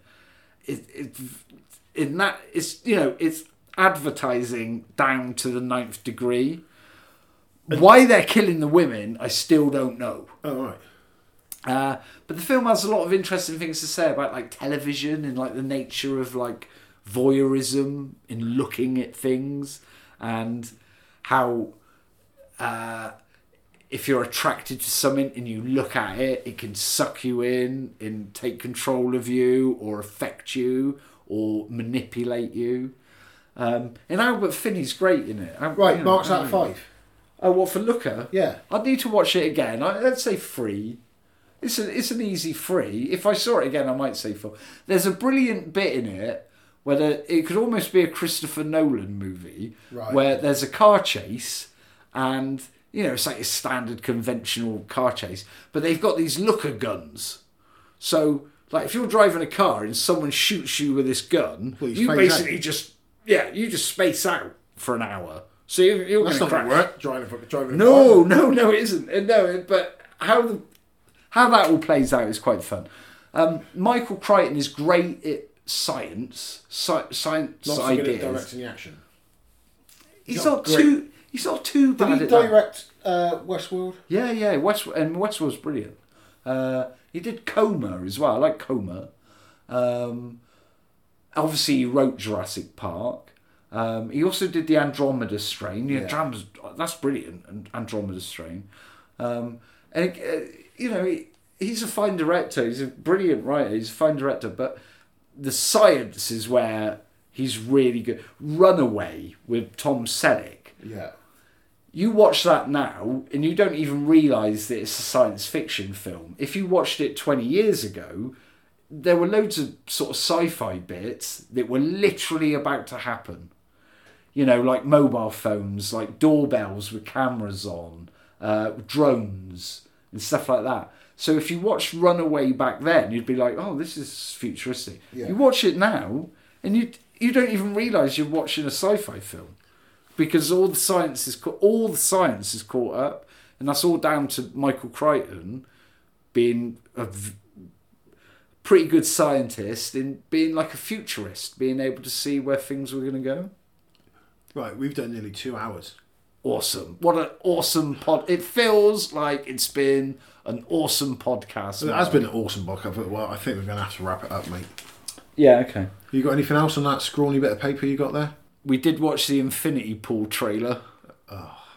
Yeah, but you're in, Mark, aren't you? You can't. You're looking forward to it. I don't know what it means. I don't know what it means, but it looked awesome, and it's got Mia Goth in, and Mia Goth is my favourite thing in horror at the moment. Yeah, I'll look forward to that Infinity. It didn't grab me quite as much as a Cocaine Bear, but Cocaine Bear's awesome. Have we got a release date for this Infinity Pool? No, I don't think so. Next year at some point? Yeah, I would imagine. Cocaine Bear's February. Oh yeah, I can't wait for Cocaine Bear. We got Bear. that pencil then, haven't you? Cocaine Bear. Right, we're going to say goodnight. Thanks everybody for listening to our waffle. Oh, thanks, Mark. Good night, listener. And if you like this, give it a share. Please like and share. I've got an ambition for us to get into triple figures on. We're already in triple figures. No, on one podcast. Triple figures. Can you imagine? That ain't going to happen. Yeah. For one. Well, if each of our listeners tell 4 people. Yeah, all right. Then they do that the week after. We might get up to 60 listeners. Can you imagine? It's hard to imagine. And you can review us if you want. Yes, please do that. If you give us doing this bit at the end. Yes. Yeah. Jamie and Fortune's Betamax Dungeon. If you let me do it. Oh, sorry, I'm ruining it. Like and share. Don't ruin it. I'm just saying, like and share. You've ruined it, mate. I haven't. God, say what you can say. I'm sorry. Like it and share it, please. That was what I was saying. Let me look at it. Right. Bye. I was doing it in my normal voice. Bye. Bye, listeners. Bye, Jamie. You normally say goodbye, Jamie. Bye, Jamie. No, you tell me to say. You say goodbye. You're fucking up the ending, Mark. Jesus Christ. Say goodbye, Jamie. Bye, Jamie.